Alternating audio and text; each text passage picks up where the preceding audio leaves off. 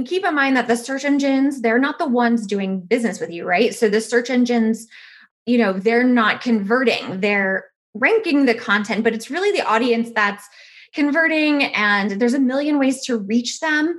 Even if the content isn't maybe ranking first on the search engines, you can promote it in other ways. Also, you're listening to the Marketing Millennials podcast. I'm Emily Ferguson. And I'm Daniel Murray. Get ready, because we're taking you on a journey with today's marketing leaders and tomorrow's top stars. Let's go!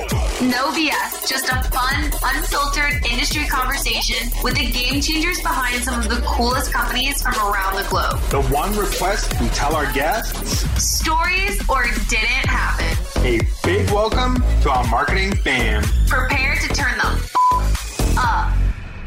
Hey.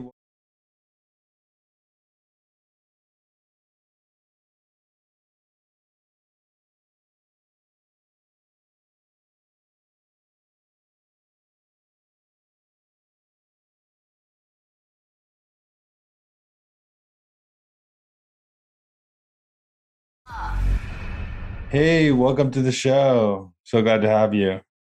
Hey, how are you? I'm awesome. It's early on Monday, and this is for me at least, and I'm excited to get going. I wanted to start. How did you get into marketing? Was your journey like? It has been a very interesting journey. My dad was a radio DJ. He was on the radio throughout my whole childhood.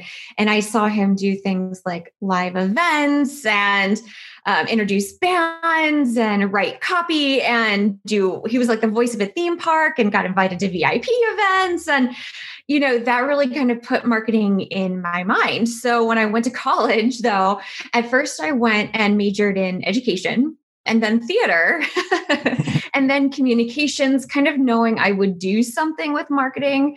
My favorite class ended up being this class where my grade was based on producing 3 commercials. And it was so much fun. And I went to college quite a few years ago, and digital marketing specifically wasn't offered then. It wasn't even a thing. It wasn't really a career path at that point. So after I graduated, I was looking for a job in marketing, and I was looking in the paper of all places. And I answered an ad for a marketing specialist in the paper. And so when I went and I interviewed, the hiring manager, who's actually still one of my closest friends to this day, detailed to me what SEO and PPC was and how it was up and coming. And I was hooked. And the company she was working with that I ended up being hired for was making that transition from print to digital. So it was a really interesting time in digital marketing in general. And then through that, I discovered, my love of analytics and consumer behavior. You combine that with, how much I love to educate, how much I love people, and how much I love talking. And that is where we are today. That's so awesome. That's a cool journey, especially like the old school answering an ad in the paper. That's such a marketing I got into thing. Digital marketing. Yeah, I got into digital marketing through the paper. I'm super interested how like when you got into SEO, like what it was like, and then like how has it evolved over the years? Like, because I don't know what it was like when you started, and then how it was, because I never have really been big utilizing SEO because that's not my main role. So I'm interested in how it's changed over the years. It's evolved a lot. It has and it hasn't. It's interesting because a lot of the same best practices, writing good content, doing writing for your audience, understanding how people are searching, all of that is still so core to SEO, and it was important back then. Things that have changed are I don't get asked at all anymore. Why do I even need a website? My audience isn't looking for us online. And I don't get that question anymore, but I would back in those days. And a lot of my job was educating on the importance of what this process is and how it benefits you. And I worked with very niche businesses in the beginning too. And so we could have conversations about how their industry wasn't so much online. It wasn't so saturated like it is now. So there was a lot less saturation back then too. Keyword meta tags were a thing when I first started, and you could put in a competitor's name in your keyword tag and you could rank alongside them. And that was a thing. You can't do that anymore. It was different, but I think simply because it wasn't as saturated as it is now. But the struggles were still real. You still had to write copy, and you still had to do research, and backlinks weren't as big of a thing in the very beginning. This is back in 2006. That's when I started my SEO career.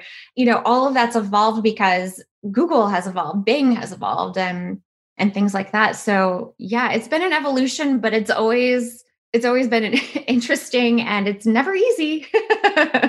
I love hearing that, because one of the whole skills that, like I always say, like SEOs, and I actually like talked to Eric Sue about this a little bit, is that being an SEO marketer teaches you like the most patience, and like, because it takes so much time to like SEO to be good. So I want to like, why should companies start investing in SEO from day one, and like when they know it could take 12 months to 2 years to even like see any effects of SEO? Yeah, this is where I get a little sassy in my answer, because I think in this day and age, in this digital world that we live in, honestly, if you like, could you make a strong case why you should not invest in SEO? Because if you can do that, if you can convince me that SEO isn't right for you, then okay, SEO isn't right for you. But if you justify it with excuses like around budget, you're assuming failure, then you're wrong, and you should try it anyway. And SEO just it's not a marketing tactic anymore. It really is like a succeed or fail in business tactic at this point. So it's up to you which path you want to choose in that regard. That's very true. Because like, if you're not going to be found online, someone else is going to be found online, and it's probably going to be your competitor. So every business is online. Everyone starts their consumer journey online. 95% of that starts with a search.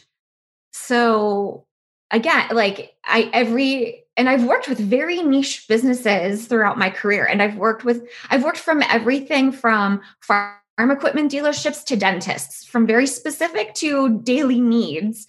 And every single one of those industries is online, and those searches start online.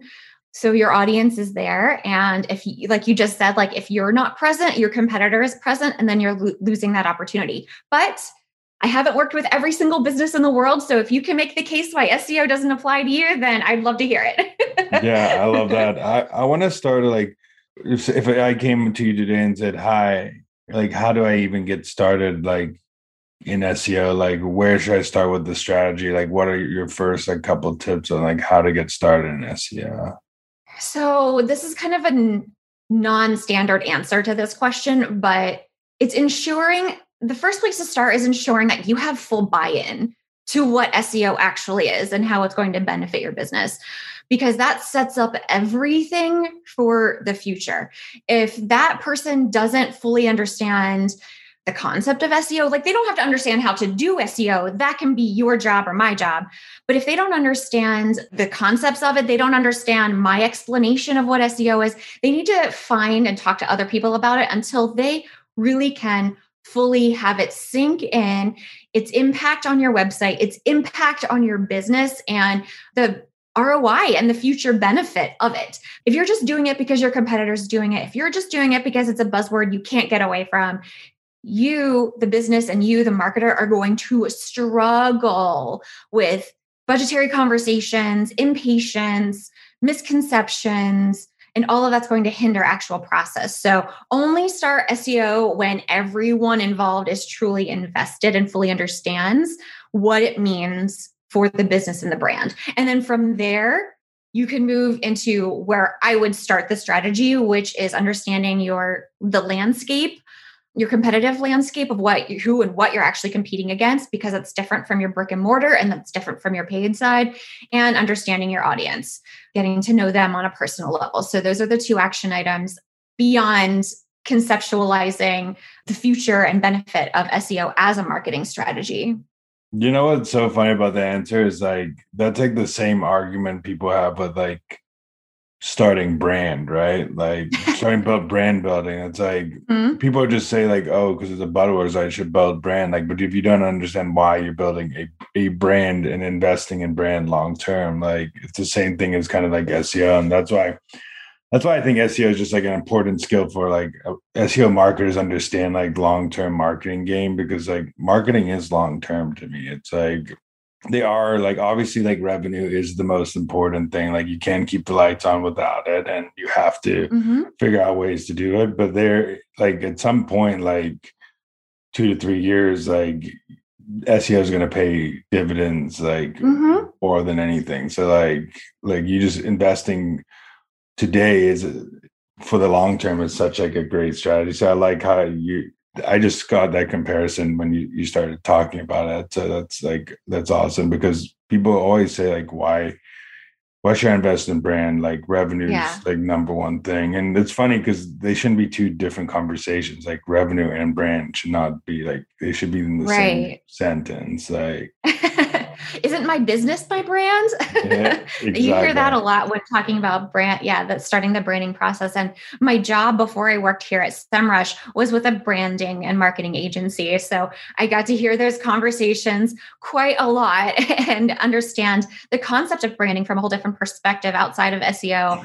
And that's also a fascinating process. But yeah, it's a long-term thing. And I think with all digital marketing, we're kind of in a catch-22 in that so much of it is trackable in real time, and you kind of expect those results faster. I think that like it kind of sets into people's mind, well, okay, I started my SEO campaign Monday. Well, why don't I have more leads on Friday? Like I can see the data coming in. I can even see there's more people coming to my website, and that's great. But why isn't it converting, or why aren't things happening faster? Because I can see the data in real time. So there's a little bit of a catch-22, I think, in that.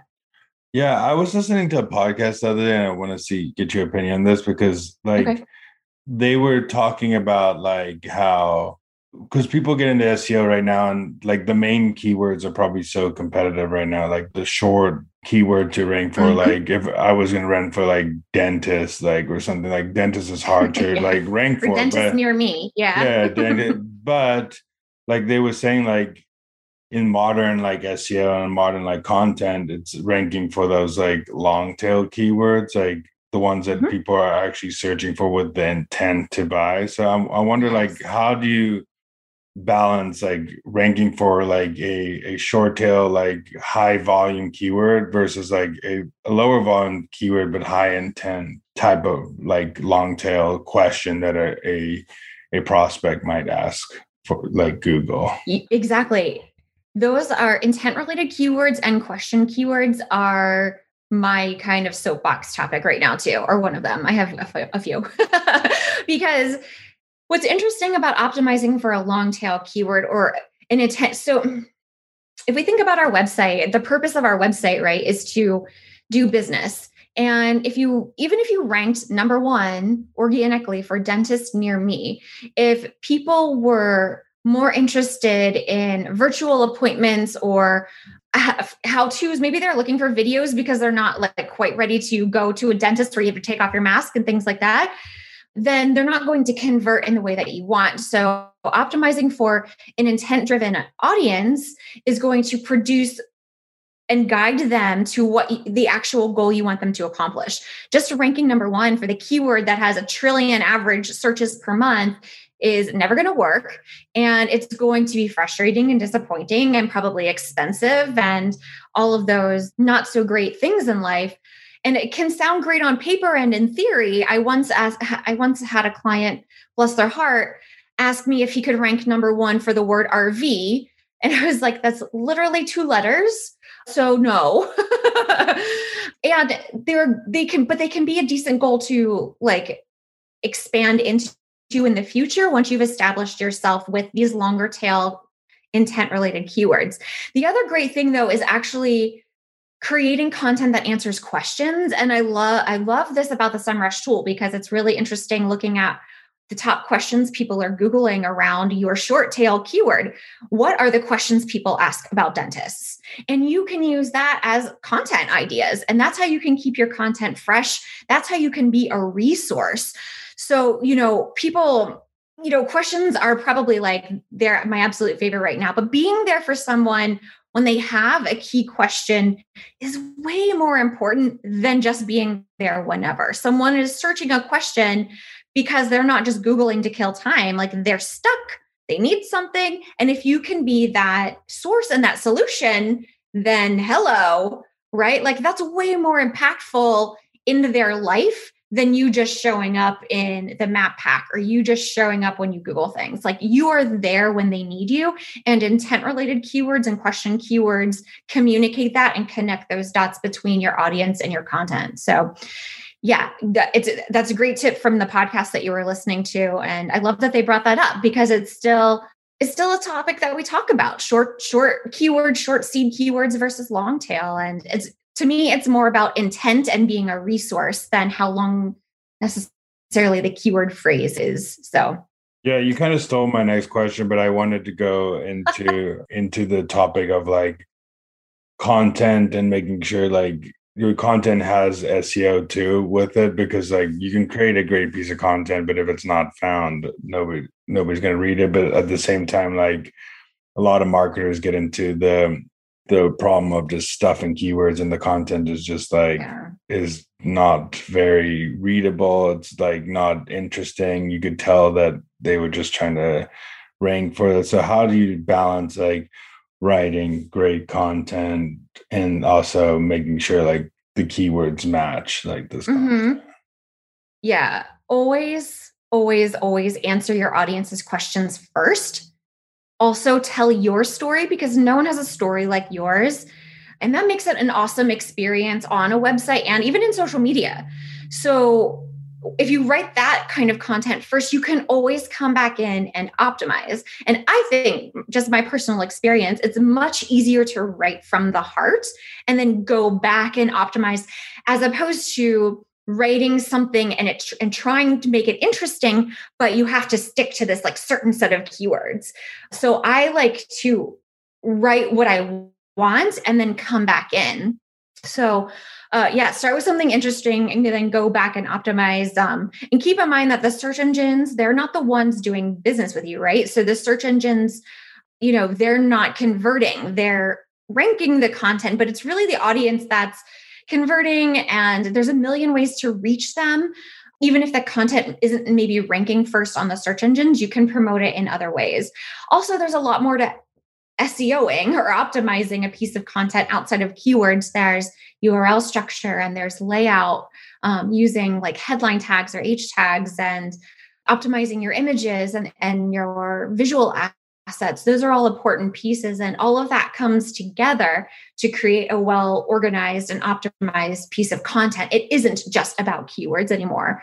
So you have to keep all of those aspects in mind as you optimize. So it's not just about keywords. Yeah. Also, one thing I want to dive into is like, people think about SEO and a lot of people don't even think about like doing it on their website. But what about like SEO, like doing SEO for like review sites and YouTube and the other places that you can rank for, and that probably could help rank faster than other things? Like, for example, like G2 Crowd, for example, like some people could search for like best SEO software, and you might not rank that on your site, but you can rank there in G2. So what are your thoughts on those? Yeah, absolutely. Yeah. So you're exactly right. Like, SEO doesn't happen just on your website in a lot of cases. And this ties into what we were talking about branding earlier too. And the more places that you are, especially on those other sites, like the review sites, like YouTube, like tweets, I mean, those show up in the organic search results, then the more real estate your brand takes up. And it definitely extends beyond your website in and of itself. So think about like, if someone did a Google search and you could have your latest tweet, you could have your latest YouTube video, you could have your Facebook page ranking, you could have that G2 review ranking, and you could have your website ranking all on one Google result page. Like, that's really a bigger goal. Like, that's a huge branding success. And why would you deny your business that opportunity? So one great area to grow and to look for opportunities are the other websites that are ranking on Google outside of your own, like the review websites, like the listing websites, and social media and things that are showing up, are related to your industry and getting your site listed there. I mean, Wikipedia always comes up, the BBB always comes up, things like that. Like, get your profiles there too. And that only strengthens your business's overall presence on the search results page. The other area too are the SERP features. So SERP features are like those little extra nuggets of information. So like if you Google something and then there's an answer right at that top box, or your business's profile shows up on the right, or there's a section where people also ask, and then there's the map pack. Those are called SERP features because they're not part of the organic listings themselves. They are extras. And those are terrific SEO opportunities for you to just be present more on Google outside of your website proper, right? So there's a lot of ways to capture just more of the real estate outside of your website. Yeah, I'm interested. Like, could you dive deeper in the SERP features things? Like, how do you like get featured there? Because I see that all the time, and that's one thing I've never like dove into. Like, how does one start like getting featured in those like SERP featured things on Google and stuff like that? Yeah. So, and it depends on the SERP feature, your tactic there. So for example, the featured snippet, which is usually that box, like the answer box kind of at the top of Google, that can come from you answering the specific question in your content. So if someone Googles like, can I be put to sleep while I'm at the dentist? Because maybe they're very anxious. And you have an FAQ page that answers that question. Yes, we offer sedation and we understand people have anxiety and it's very common, but don't worry, and they answer it directly in their content. Then Google can understand that here's a question and here's a direct answer. And then it features your snippet of answer at the top of Google. So there is also a lot of power in using structured data markup or schema. And that is extra pieces of code that you put into the HTML code of your site. So there's some coding to it, but it's called structured data markup. And it's very, once you understand what it is, it's actually very aptly named. And you are literally telling the search engines, this is a star rating. This is my address. This is an author. I mean, you are labeling things so they don't have to guess. And Google can interpret that and help show you like in the map pack or show your star ratings because they understand and they don't have to connect the dots. They can more easily interpret those extra bits of information and then help add that to the when they list your website. So again, it depends on the feature. There's different tactics a little bit for each, but it's all part of the optimization nowadays. SERP features did not exist in 2006 when I started. So that's one of the bigger things that have changed. And I think a lot of them have changed through this pandemic too. Like we saw Google do a lot of updates to even Google My Business in releasing extra nuggets of information for people to stay safe and things like that. So it's interesting to see how they evolve to life in the world.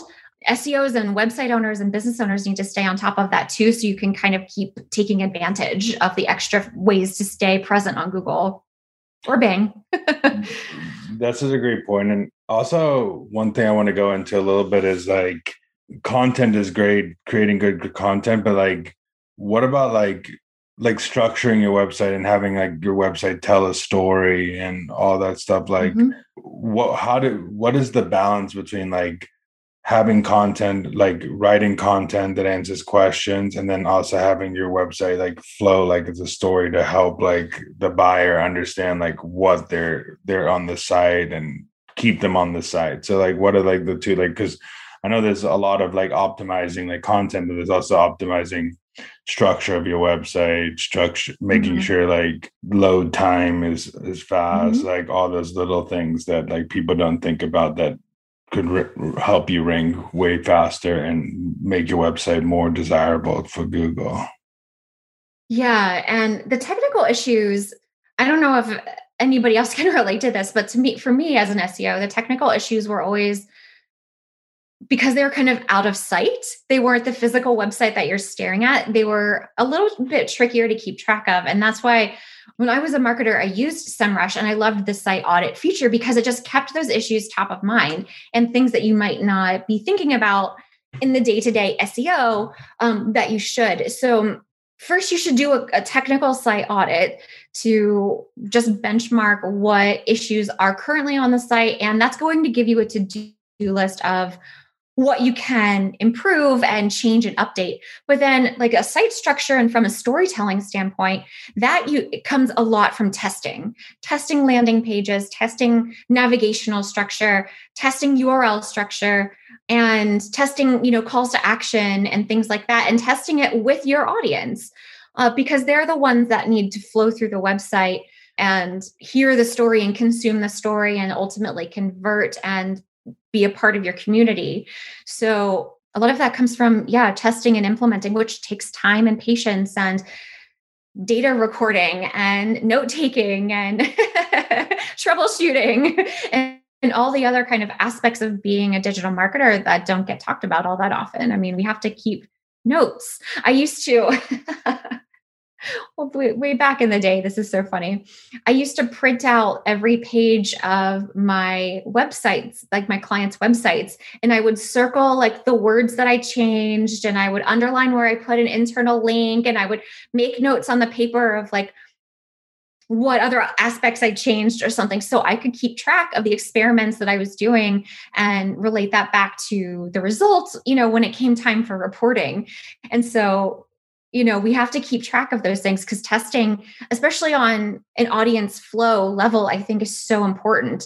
And that conversion optimization piece is key in SEO. It's, SEO has become more than just optimizing for rankings, and it's optimizing for those conversions now too. So it's interesting how optimization in and of itself has changed as a job. So yeah, I would say test. I have one question about like, how does like community building like help SEO? Because like what I've seen lately, and this is just from me like building a personal brand, but like building my audience on LinkedIn has like Daniel Murray is like a pretty competitive like name. Like, but since I've grown my LinkedIn presence, if you search Daniel Murray, my LinkedIn profile is now like the #1 search result. So it's like building a community of like people coming to your social profile or now coming to your website becomes really key. So how has community building like evolved in this SEO landscape and become like critical to like helping your SEO? Well, and I think so community building plays a part, but what you're describing is you're building your authority. So you're posting on trusted sites about very similar topics. So you're sticking to your niche of digital marketing and producing content that is strong, that people are interacting with, and you're doing it consistently. So the search engines are taking in all of that as context. Now, the more you post on LinkedIn is not going to directly make your website rank higher in Google, but it's building you up as this author, as this person speaking about digital marketing. So when somebody has a digital marketing question, it makes sense to show your answers because you are a source, you're a helpful source for this. So that's how social media kind of ties into this. It's all full circle. Posting on YouTube, posting tweets, they're not directly affecting your organic rankings, but again, they're building up how much more you are present in the search engines. It's also more context around your brand, whether that's a personal brand or a business brand. There's just more information about that brand coming from quality resources, and that helps build up your authority.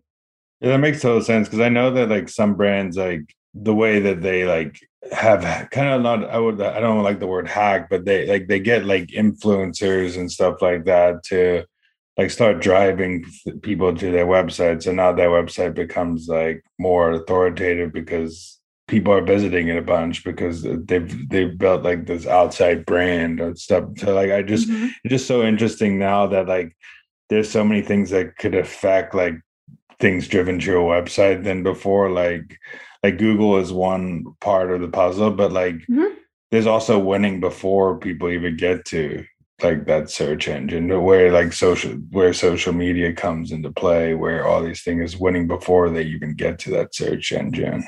Yeah, 100%. And I would also say, if more traffic to your website was the goal, then great. You accomplished that with all of the people referring more traffic. But I don't know any business that's stayed alive based on traffic to their website. It has to still be quality referrals and end up being conversions to sustain a business. So just keep that in mind if you're thinking about bringing in affiliates or bringing in influencers, is that they need to align and be an extension of your goal in order for that success to be attributed to it, or for them to be attributed to the success of that, or for them to attribute anything, because just more traffic, doesn't necessarily pay the bills. So yeah, that's actually a funny conversation too to have, is like traffic is such a vanity feel good metric, but like even like we talked about earlier about like these long tail, if you're answering questions and you're converting and your revenue is going up, at the end of the day, like nobody's gonna like ask about your traffic. They only start asking about your traffic is when you're not producing any revenue. Like they started saying like, oh, what's wrong at the top of the funnel? Is there something going on there? If you have like average traffic and you're converting very well, like who cares at the end of the day? But like what you said, like traffic is like shouldn't be like the goal metric. And that goes into my question, like what are some metrics you look at to make sure like SEO is going well and like tracking well and making sure like it's doing what you do, doing the things that you're telling it to do, basically? Yeah. And here we go with our first SEO it depends answer of our conversation today. But it really does depend on what your goals are, like we were just saying. And in a lot of cases, more of X doesn't necessarily mean something is a success. Less can sometimes be better, and you should aim for quality. Now, I think more traffic in the beginning of an SEO campaign or a PPC campaign or a social media campaign, whatever, is a great metric to look at for like, okay, the momentum is kicked off. You don't want to ignore a growth in traffic, but you have to set these actual measurable KPIs in the beginning and work to accomplish those goals. And those can change, those can be fluid, but also make sure that you're communicating that to those who need to hear it. So don't just report on numbers, be an educator on why you're shifting gears, changing goals, or reporting on something different. And know that it's okay. If your goal this quarter is to just get more eyeballs on your website, then yes, track your traffic and aim for more eyeballs. But if your goal and then Q2 is to convert those people, then there's a different set of KPIs you need to set and decide on at the beginning before you start moving forward. We talked about this in the beginning, like SEO is a much slower process. So, I tend to track things like on a quarterly basis with SEO related metrics, only because I know things happen, pandemics kick in, and, we've learned like user behaviors shift in a blink of an eye these days, and month over month isn't always necessarily a clear picture of what's happening. And year over year, I think pretty much everyone is going to write 2020 off as far as their traffic or KPIs go, because it was such a strange year. It's impossible to like normalize that data, I think. And starting 2021 off kind of in the same boat here, but it's just you got to keep the context in mind and keep your goals in mind and track KPIs that make sense around that goal, and not just, it doesn't have to be the standard. And then also just keep in mind, like I said before, more isn't necessarily better. So that's why you have to understand the full picture, because if your traffic drops, you need to understand, well, we did this big campaign where we are now focusing on long tail keywords and our traffic dropped, but our conversions skyrocketed. You got to look at the full picture. So that would be my advice there. Yeah, that's great advice. And I wanted to go into like why it's important to have like something like SEMrush to be able to do SEO? Like, why is it important to have like a tool like this to be able to start tracking your SEO and making sure like you're doing the right type of actions and changes? Well, because SEO is complicated. SEO is complicated and dynamic, and there are a lot of moving parts. If you, the SEO, can keep track of all of those tidbits on your own, then please message me on Twitter. I would love to meet you. It's a lot to keep track of. And especially if you're in an agency standpoint too, and now you are keeping track of these things from more than one or two websites, then an organizational tool and something that can check things like technical issues in the background without you having to do it on your own, something that can streamline your work process. I mean, who wouldn't want that? A tool where you can get more than one data. Like what's really neat about SEMrush too is that it syncs up with Google Analytics and it syncs up with Google Search Console. So now you've gone from having 3 additional tabs in your browser, which if you have less than 20 tabs open, again, please message me on Twitter because I would love to meet you. I don't know how any human in this day and age has less than 20 tabs open on their computer. But because SEMrush pulls in the standard data, the most commonly used data, now you've gone from 3 tabs to 1. You've got all of your data in one tool, plus our data. So it enhances your ability to see big picture. It helps you track your client's progress. It helps you tell you what to do. It helps you, research. It helps optimize content. And any help we can get in our busy day in life, I think is welcome.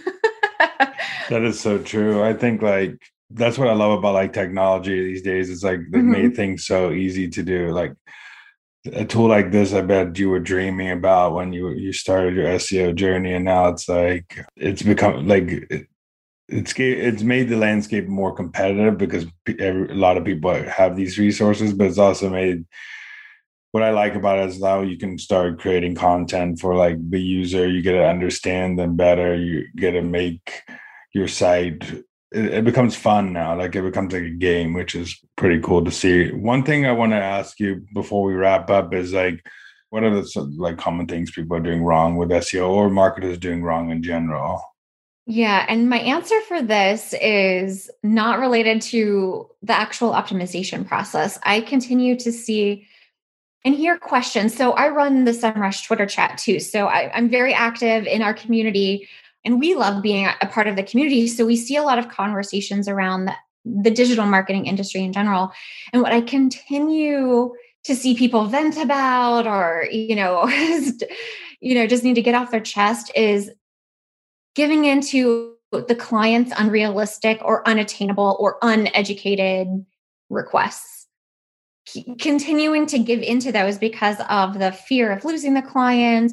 They don't want to lose that money, or they like the client and they don't want to lose that relationship. So they feel like they want to be friends with that person and they want to give in, but it's a slippery slope. And I've worked for agencies most of my career, and we have to stop letting their justifications and assumptions and their research without context put us, the marketers, in situations where success is not achievable or it's not the right fit for that client. Because I've had clients pose to me strategies or keywords or something that just don't match up with their goals or don't match up with their industry or what their audience needs.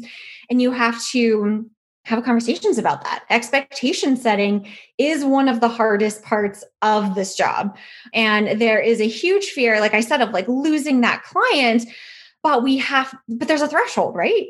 Or letting that client who can't be reasoned with go be somebody else's conversation is sometimes what has to happen in order to benefit our business. And strengthening our expectation setting skills as marketers is only going to strengthen your business overall too. So I honestly would say that's one of the biggest issues we're up against is because there's so much information about SEO.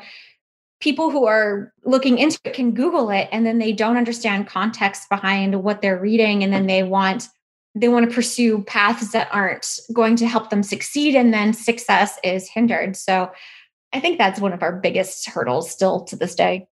Yeah. And I think also this becomes like new marketers who go into new company and the SEO doesn't understand like marketing and there's unrealistic goals of like going viral and getting 25,000 followers on Twitter in 4 weeks and stuff like that, like crazy expectation.